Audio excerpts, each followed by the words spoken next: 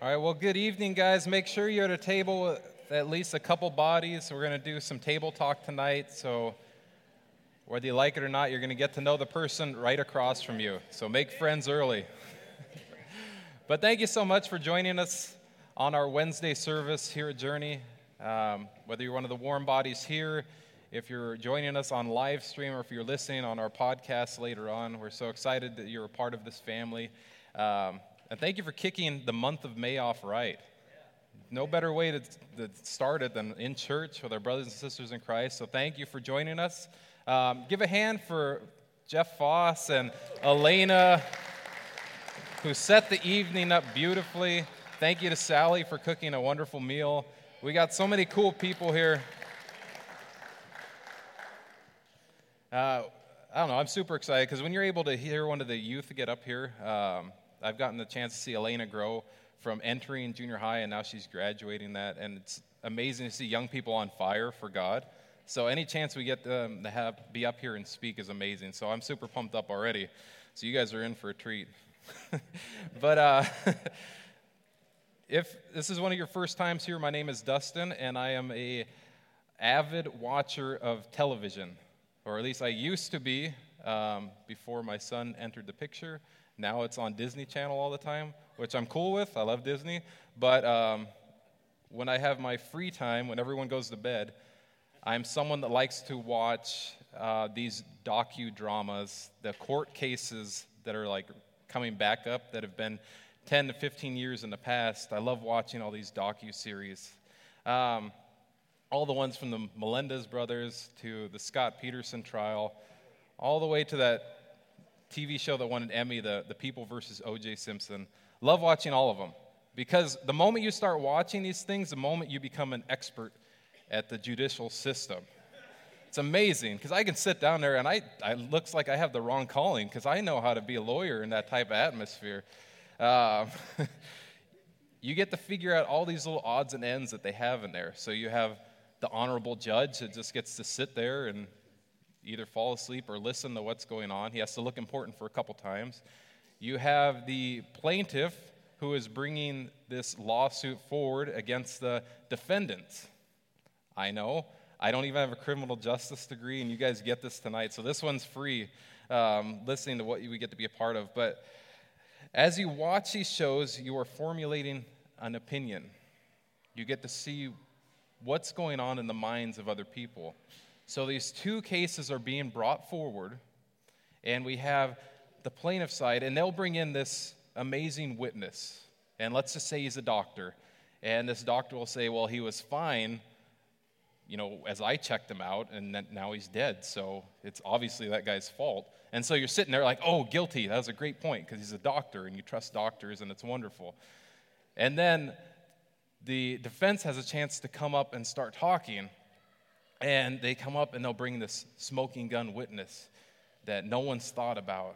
And that person will start, walking around and say, well, I saw this person walking her dog at this time, so that means there's no way that he could have been anywhere near her because she was already doing something. And you're like, oh, he's right too. All right, innocent. The guy's innocent. Poor guy going through all this. So you formulate these opinions based on all this court case that's brought forward. And this is actually what we are going to be digging into tonight. So you guys have officially entered. You're going to love it. Ooh, cross court. Boom. So, $1 million graphics right here. I conquered this word art. But you guys are now a part of cross court. I will be the judge, Dustin Anderson. Whether you knew it, you guys all signed up for jury duty tonight. So you are the jurors of this case. We are going to have the one side, which is the Jewish religious leaders, versus Jesus Christ. Because now, as we're closing out chapter 5, we are going to hear some testimony of who Jesus is. He is testifying on his own behalf of charges brought against him for what other people are thinking, and now he gets to prove his case moving forward. So I always thought I'm going to tell you right up front, I got some cheesy jokes. So as we're moving forward, this whole story is about Jesus. So I just want to have an image and swear Jesus into this court case. So this is good stuff. I swear that the evidence that I shall give, Jesus, shall be the truth, the whole truth, and nothing but the truth. So help you. Yes, I'm not going to lie. I was sitting there busting up at 1 a.m. last night going over this. This is good. All right, but we're going to go ahead and get started, so please rise. Another one. It's going to be all message, guys. This is all. Please open your Bibles to John chapter 5, and we're going to read verses 31 through 32. We'll have the Sky Bible up on the screens. We also have a Bible table in the back, whatever you need. We just want you to have a Bible in your hands. So, if I were to testify on my own behalf, my testimony would not be valid. But someone else is also testifying about me, and I assure you that everything he says about me is true. Let's pray. Lord, we thank you for this evening that you can come together and we can read these amazing facts about you, that you can just put it all on display, that whether this is the first time they're opening the Bible or you're a seasoned veteran at this thing called faith, Lord, that you just open our eyes even more, you open our hearts even more, that we're able to experience just how powerful and who you truly are, Lord. We thank you for this chance to just understand everything about you. It's your name we pray. All God's people said, amen.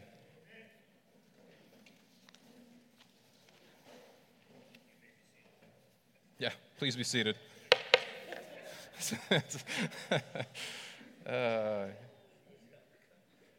is going to be great. So I want to catch us up to speed. I don't want to go too far into it because it seems like this chapter has gone on for a long time. I started it, and we started talking about the man who got healed that was lame for 38 years. But the big point of this is that he was healed on the day of Sabbath. And so as the guy was walking around and Jesus presented himself to him, he went and told the religious leaders, oh, is this guy Jesus? So they were already irked at Jesus. Throw on top of that what Jesus just threw into the picture. He threw 3 amazing claims about who he truly was. He claimed to be equal with the Father. He claimed the power to give life.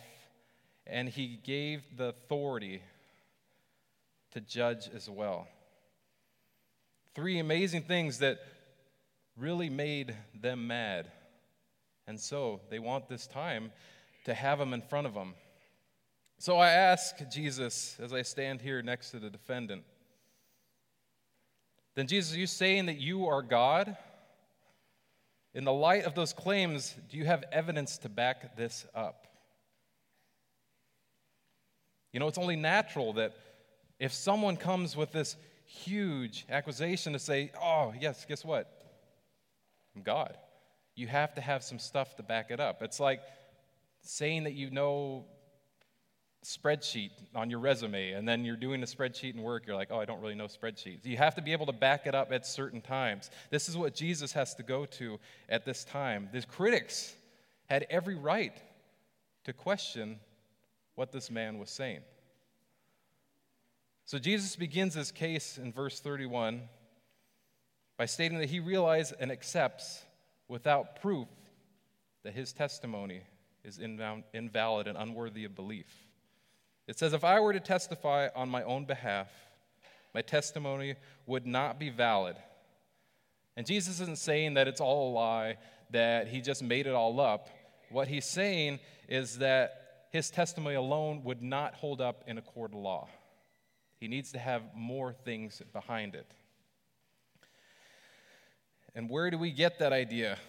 Well, we'll go back to the Old Testament, and we're going to go to Deuteronomy to see where this whole idea came from. Chapter 19, verse 15, it says, you must not convict anyone of a crime on the testimony of only one witness. The facts of the case must be established by the testimony of 2 or 3 witnesses. According to the law of Moses, a person must be able to back this up having 2 or 3 witnesses. it was not sufficient enough to have a single witness with this case. So Jesus is coming forward with all this ammo of what he is going to present at this time.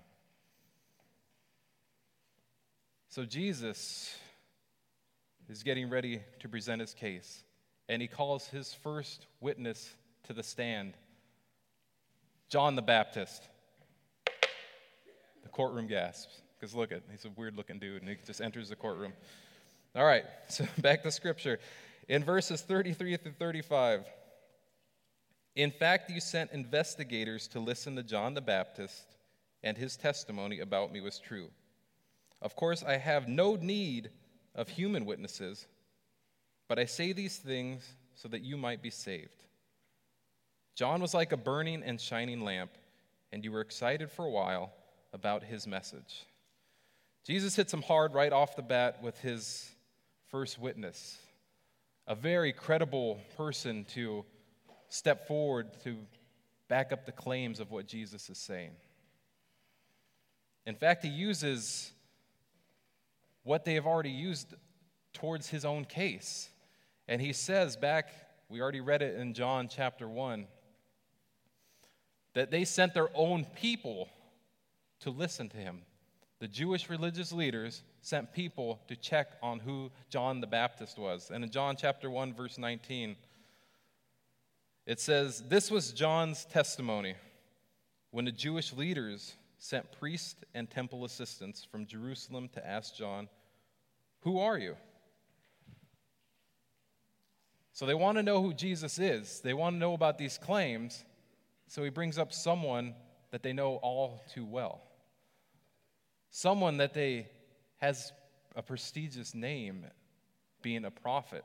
Someone that these religious leaders look to in the Old Testament all over. They wanted to have the prophets tell them all these things. So he brings up a prophet to be his first witness to back up his claims. And his resume spoke for himself. He was out there preaching. He led the way for Jesus. He was warning people and telling people about him. And during that preaching time, they went to go check him out. They're like, "Hey, are you the Messiah? Because you're doing all these amazing things." So they actually tried to ask if he was the coming Messiah. They respected at one point what he was doing. They were attracted to John, but after a little bit of time, they started to turn him off. They liked what he was saying until they realized the truth that he was actually saying. They didn't want to hear it anymore. But nevertheless, Jesus reminds them about John and how highly regarded he is, and that everything that John was doing was backing up the claim that Jesus is who he says he is. That's that moment where you guys as the juries are kind of sitting back, taking notes. They're like, "Oh, point for Jesus on that one." This is a strong claim to start off with. His next witness is even more powerful to back up the claims of who he is. His next witness that he calls to stand will be his miracles. Yeah, and there's tons of miracles. It's really amazing. But in verse 36, it outlines, "But I have a greater witness than John. My teachings and my miracles. The Father gave me these works to accomplish, and they prove that he sent me." The works that Jesus is talking about here are his miracles. And these powerful miracles are ways to point of who Jesus is. That Jesus has the authority and he's able to do these things. It points everything about him in God's direction. That he gets to be the spokesman for God the Father. And these miracles are used to show us who he is. So we not only read, but we experience it along with him. We're able to understand more and fully who he is by these miracles that go on. So I want to take our first recess, all message recess, for our table talk. Yes, this is so good. I'm telling you, I was laughing all at home. I don't care if you guys laugh. Look back in the Gospel of John and find 3 miracles. There are 7 miracles that John puts in his Gospel. And we've already covered 3 of them, so I want us to go through the first 3. So you guys get to go on a little scavenger hunt. That's why you need your Bibles. And I want you to find the 3 and then talk about how that changed the people around him at that time. And what do his miracles mean to you personally in your lives? I'll give you a cheat code right now. We just talked about one starting in this chapter. So good luck finding the other 2 and start talking.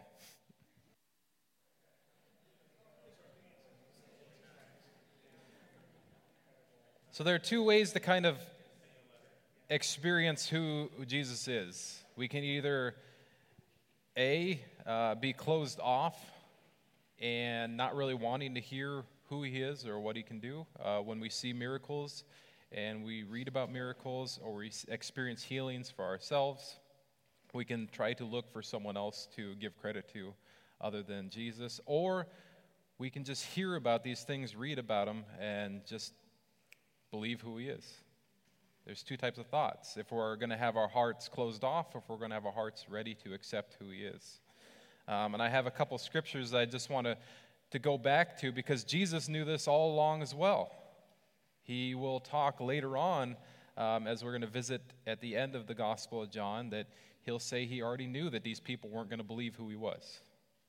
And yet he knows he's going to have to do these things to show and explain to us who he truly is. So I want to visit Luke chapter 7, 18 through 23. So John called 2 of his disciples and sent them to Jesus to ask, "Are you the one who is to come, or should we look for another?" When the men came to Jesus, they asked, "John the Baptist has sent us to ask you, are you the one who is to come, or should we look for another?" At that very time, Jesus cured many people of diseases, sicknesses, and evil spirits, and granted sight to many who were blind. So he answered them, "Go and report to John what you have seen and heard. The blind receive their sight, the lame walk, the lepers are cleansed, the deaf hear, the dead are raised, the poor have good news proclaimed to them, and blessed is anyone who takes no offense at me." One of these moments that John sets him off. Who is this guy? This is who he is. Okay, cool. That's Jesus. That's the Messiah. I'm good with that. And he starts moving forward. But Jesus also knows there's going to be people that's going to come across him that's going to need a little extra persuasion, that are going to need to experience him a little bit more. So in John chapter 3, it says, "Now there was a man of the Pharisees whose name was Nicodemus, a member of the council. He came to Jesus at night and said to him, 'Rabbi, we know that you are a teacher who has come from God, for no one could perform the miraculous signs that you do unless God is with him.'" Someone that's a group that's totally against this movement of the Messiah eventually starts to come on board because he's able to realize and see all that Jesus is able to do and the authority that he does have. And lastly, like I mentioned at the end of John in chapter 20, "Now Jesus performed many other miraculous signs in the presence of his disciples that are not recorded in this book. But these are recorded so that you may believe that Jesus is the Christ, the Son of God, and that by believing you may have life in his name." He knows what he's going to have to go through. He sees all of this. He understands the proof that he has to bring forward to explain who he is for each and every one of us. He knows that our hearts can be closed off, our minds can be erased, all these things. He's ready and he's willing to get into our lives, but we have to let him. Nicodemus had it right that no one can do the things that Jesus did unless he was connected with God. No one. His track record speaks for himself. As we continue on in verse 37, "And the Father who sent me has testified about me himself.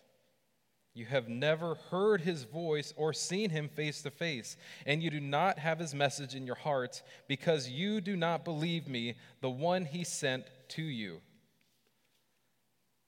And this is cool, the way that Jesus is actually changing his tone as he is saying these things. Up until this time, he has been defending who he is, coming up with all these claims and this concrete evidence. This is who I am. But this is the time where he switches it over and does his first objection. This is who I am. Who are you guys that are actually pointing the picture at me?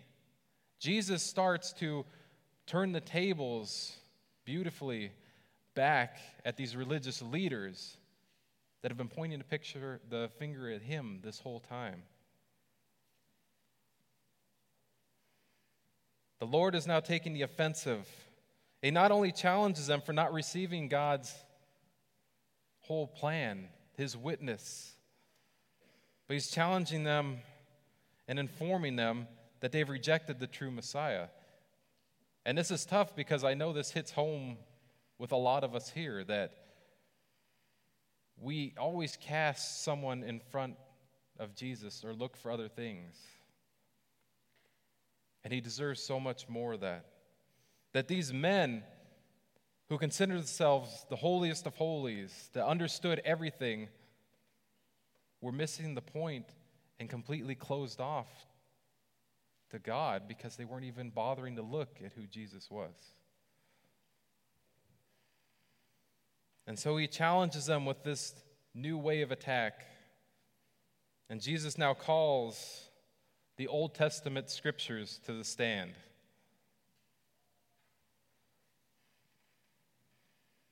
You search the scriptures. Sorry, we're going to verse 39. We're good.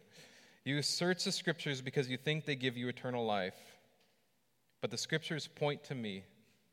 And in verse 40 it says, yet you refuse to come to me to receive this life. The religious leaders knew all about this scripture. They knew every in and out. They knew every law that had ever been written, and yet they even made more laws to put on top of the laws. If you asked them questions, they could answer it, no problem. They studied it. This was their life. They knew the scriptures, and yet they didn't know the truth that was coming out of the scriptures. It is one thing to have the word in our heads, but it is another thing to have the word in our hearts. And that's something I want to say one more time, because I think that's huge for us to take out tonight. There's one thing to have the word in our heads, it's another thing to have it in our hearts. He tells them, you refuse to come to me, receive this life.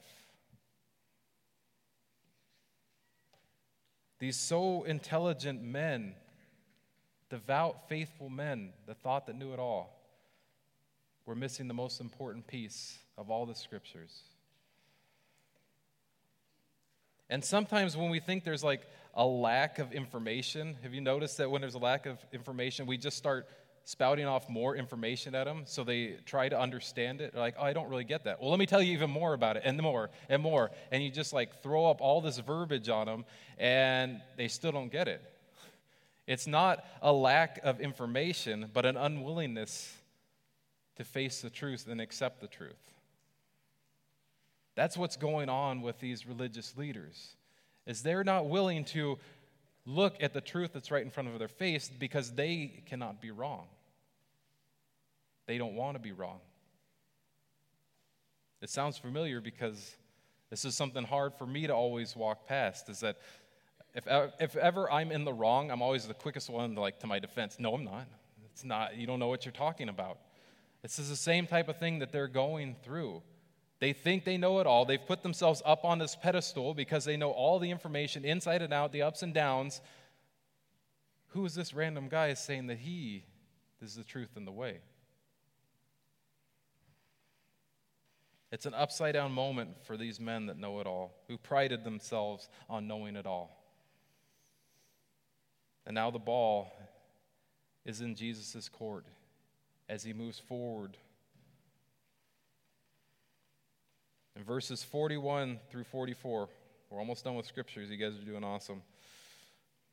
Your approval means nothing to me, because I know you don't have God's love within you.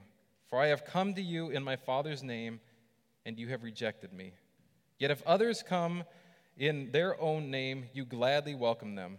No wonder you can't believe. For you gladly honor each other, but you don't care about the honor that comes from the one who alone is God. And I want to get personal one more time, because who are we looking to? Are we looking for Jesus, or are we looking more for personal praise? Are we doing things to show God's love and all that he's done for us, or are we doing it just to be put up on a pedestal so everyone can say, man, that guy's so smart, he knows everything there is to know, just so I can be up there on that pedestal? When was the last time you let God speak into your lives and actually start moving forward with these things? Jesus moved on every single action. Jesus moved forward to bring more glory to the kingdom. We need to have that same type of way. So this last recess of the evening, our second table talk, is when was the last time you did something based off of God placing something on your heart? And it's okay to open up and say, well, you know, the last time I actually did something is because everyone else was doing it and I wanted to be a part of it. That's okay. We're growing together. I want you to open up, because the only way, like we said in the scriptures, they didn't want to hear the truth. They were unwilling to change. We have to be able to listen to the truth and let people speak into our lives. So I want to know the last time that you did something that God placed on your heart. So go ahead and take a few minutes and dig into that.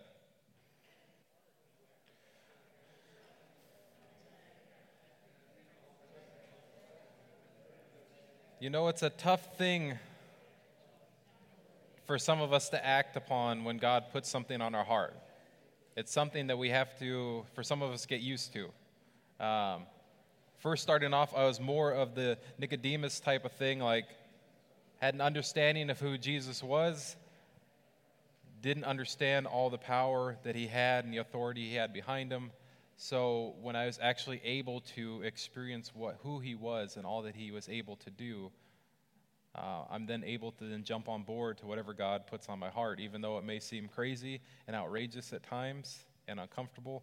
I'm just working for God's approval, and that's what we should all look for, that God's putting on something on our hearts, and we get the whole authority that Jesus has behind us.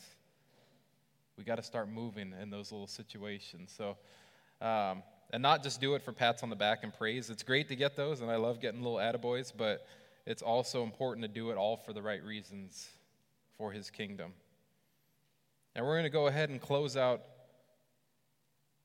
our verses tonight as Jesus calls his smoking gun witness, the most important witness that he has moving forward, Moses.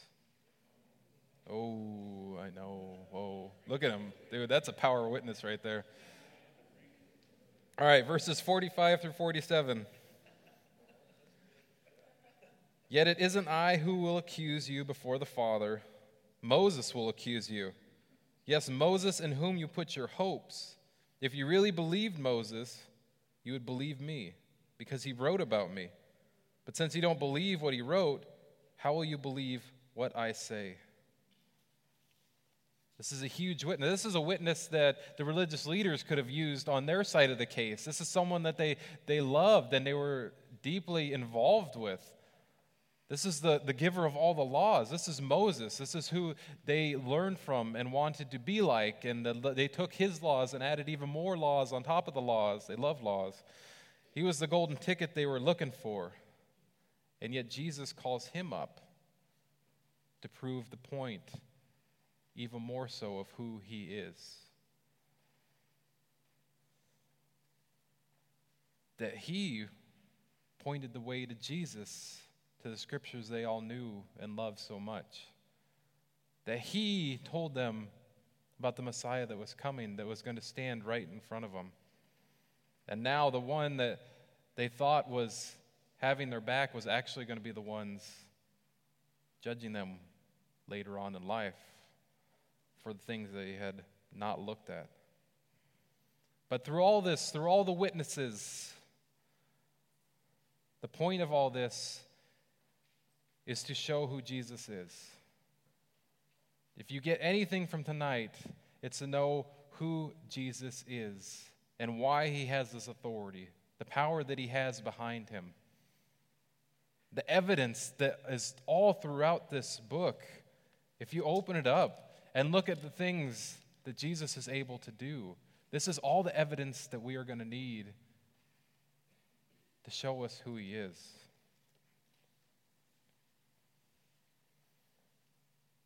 And if anyone does not believe who he is based on this, it's because we're closing ourselves off way too much. That we're shutting down that side of letting someone in that can change our whole world. This is who Jesus is. He is the one that can heal. He is the one that can take the pain away. He is the one that can overcome all of our obstacles. He is the one continuously looking out for us. He is the one that can raise himself from the dead. He has all the power there is. He doesn't need to back up these claims. He says it when he starts off, but he does it because he knows how stubborn that we can be at times. So we need to get ready as we walk in our own everyday lives. The world doesn't want to hear about Jesus. The more and more they continue to try to close him off. But if we come at him with this and our own testimonies and our own lives, you can have your own court case with them and say, you don't believe him? Well, let me just share a couple things about that. This could be the part that he's putting on your heart from here on out. It's like, tell people more about me because they need more of me in their lives. You have concrete evidence. The testimonies that you guys have experienced in your own life or in your family member's life, that's more miracles and works that Jesus talked about in this chapter. He has all authority because everything points to him. We have to be able to open up our hearts. We have to be able to hear the truth and let Jesus in so he can start transforming us. Take off the chains, stop being closed off, and start opening up to the one that needs to be let in our lives. I'm excited for this next thing. I believe after I got done reading this and studying that if I was one of those religious leaders, I would have to sit there with my hands under me because I would have no answer to Jesus saying what he did. That he is able to stand up and say, okay, you want to know who I am? I got these miracles. I can do all these things. John told you who I was going to be. Moses told you I was going to be. Other prophets told you I was going to be coming. You're the ones closing me off. So now this is on you. He switched the whole thing from being a defendant to the offense.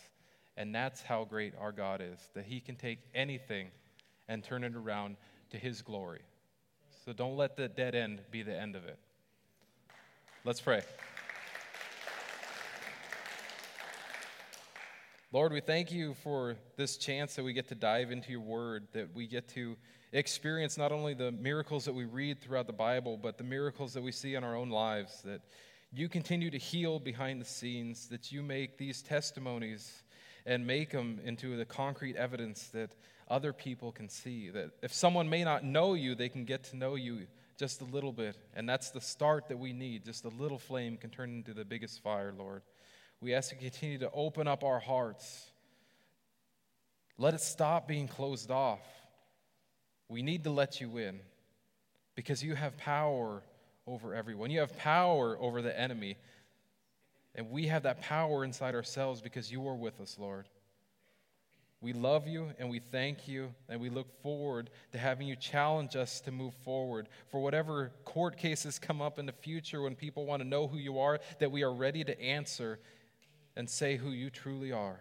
We love you, Lord. It's your name we pray. Amen. Case dismissed.